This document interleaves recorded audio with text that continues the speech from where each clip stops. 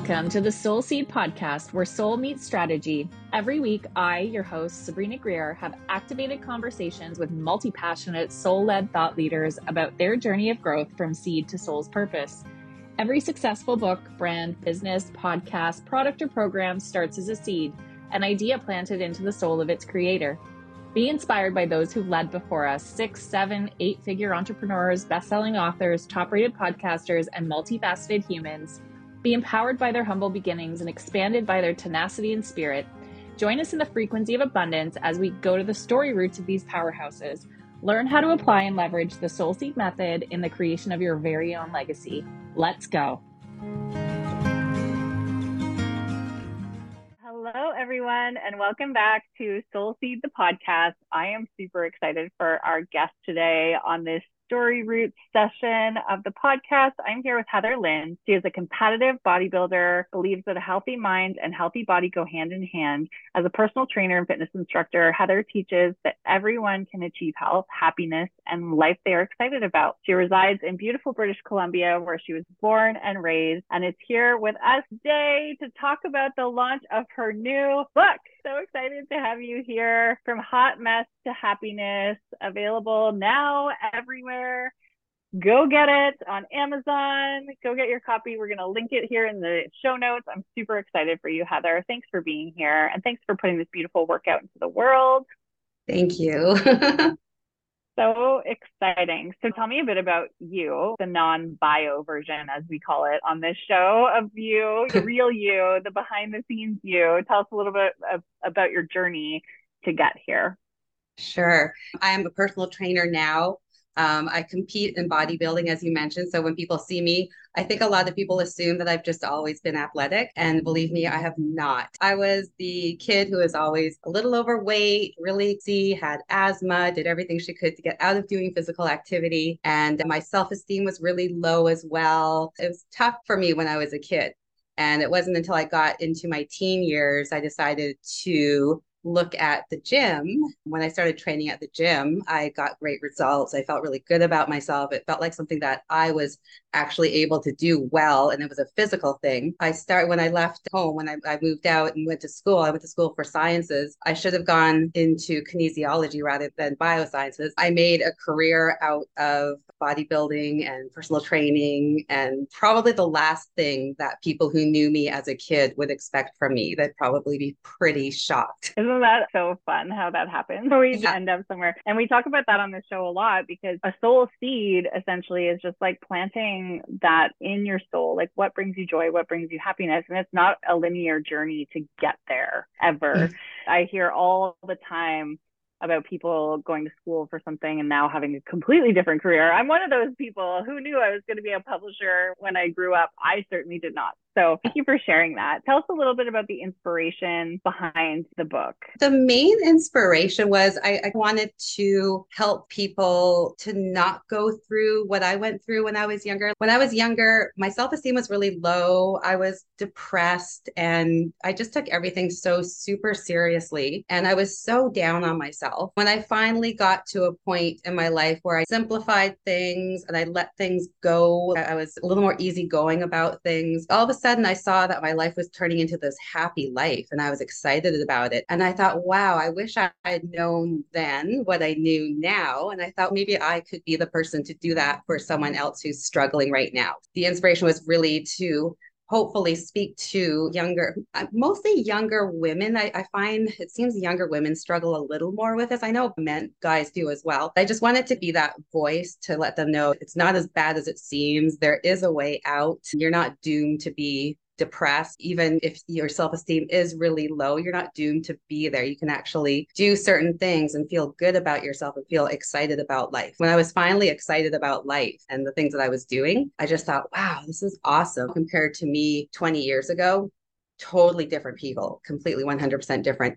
I find it sad that I missed a lot of those younger years because I was so stuck in my head and so depressed. I wasn't getting out there and enjoying my life. I feel bad that I wasn't able to do that. So I was hoping I could be the voice to maybe help others to be able to do that at a younger age. Because it wasn't until I got into my 40s where I finally felt like I was settling into myself and feeling comfortable with myself. I thought, wow, I wish I could have felt that way when I was in my 20s. I totally agree with that. We're so hard on ourselves as women, humans, people. We have this, we're our own worst critics, and we have this tendency to just like overly judge ourselves in a negative way. I love that you've created a resource for people to not feel alone, because I think that's the most important piece, is recognizing that yes, we're all unique individuals. Our stories are unique to our own, but our emotions and our feelings around things are not actually unique. We all experience imposter syndrome, body dysmorphia on some level, and that about our bodies, no matter what, at all ages, not even just, it was way worse as a young woman, even now as a mom, as our bodies change, as we develop into adults. I think it's really important to not waste our life in that place of regret for feeling that way about ourselves. So if we can share our stories to support other people in examining their stories, then that's super, super powerful. I love that you've written this book. Tell us a little bit about the process, because I know so many people, they're like, oh, you're a published author. So one day you're Heather, the next day you're Heather published author. But what they don't see is all of the stuff in the middle, the process, the writing, the hurry up and wait, the editing and editing and editing and editing, and then the process actually being vulnerable and putting yourself out there. Tell us a little bit about the process for you. I'd had in my mind